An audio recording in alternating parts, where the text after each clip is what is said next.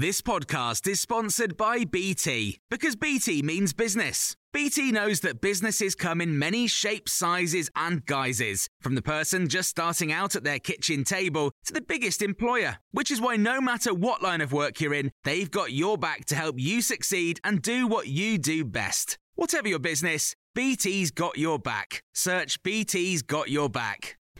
This is the Times morning briefing on Tuesday, the 4th of May.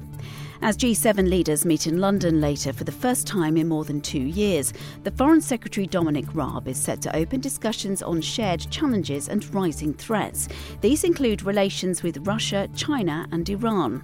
Meanwhile, at a press conference last night, Mr Raab played down claims that the UK would pay heavily for the release of British-Iranian prisoner Nazanin Zaghari-Ratcliffe, who's just been given an extra year in jail in Tehran. Rahula Jacobi from a think tank, the Human Security Centre, has told Times Radio the UK needs to be careful about the way it negotiates her release. I was looking at the reactions that the Iranian media has been giving to what British politicians have been saying. From the hardliners' point of view, the fact that British politicians at a very senior level are engaged in talking about her demonstrates how important a person Nazanin has been to them. In a sense, it's a proof that they've got the right person who's been spying against them. Hospitality bosses have lost a legal challenge against the government to reopen indoor dining in England sooner. The case was brought by Punch Taverns founder Hugh Osmond and Sacha Law, the nighttime economy advisor for Greater Manchester. Pubs and restaurants will be able to welcome customers indoors no earlier than the 17th of May.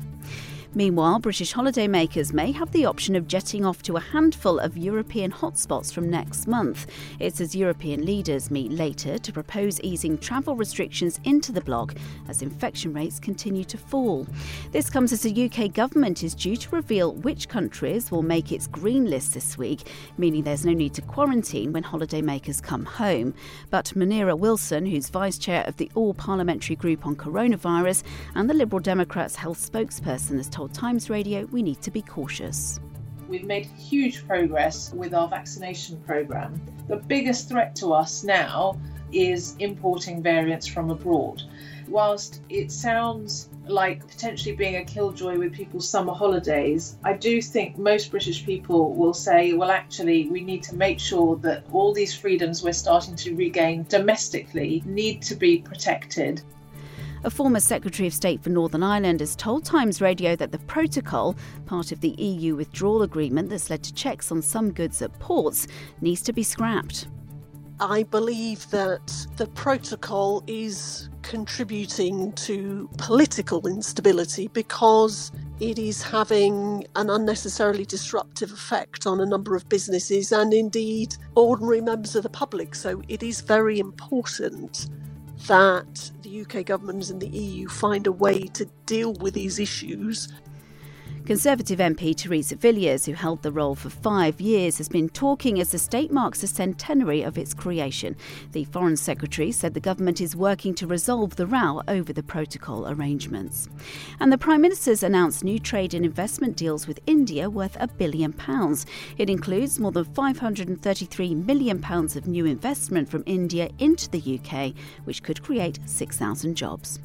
Get more of our award-winning journalism every day. Subscribe to The Times and Sunday Times Today and get a month free. Search thetimes.co.uk/Times News Briefing. Rising sea levels, extreme weather patterns, extinctions of species. Our planet needs protecting. I'm Adam Vaughan, the Environment Editor for The Times, and this is Planet Hope from The Times, in partnership with Rolex and its Perpetual Planet Initiative. In this podcast, we hear from leading experts from around the world who are committed to finding solutions. These explorers, scientists, entrepreneurs and citizens are committed to a common goal: to protect our home, Earth. Listen now wherever you get your podcasts.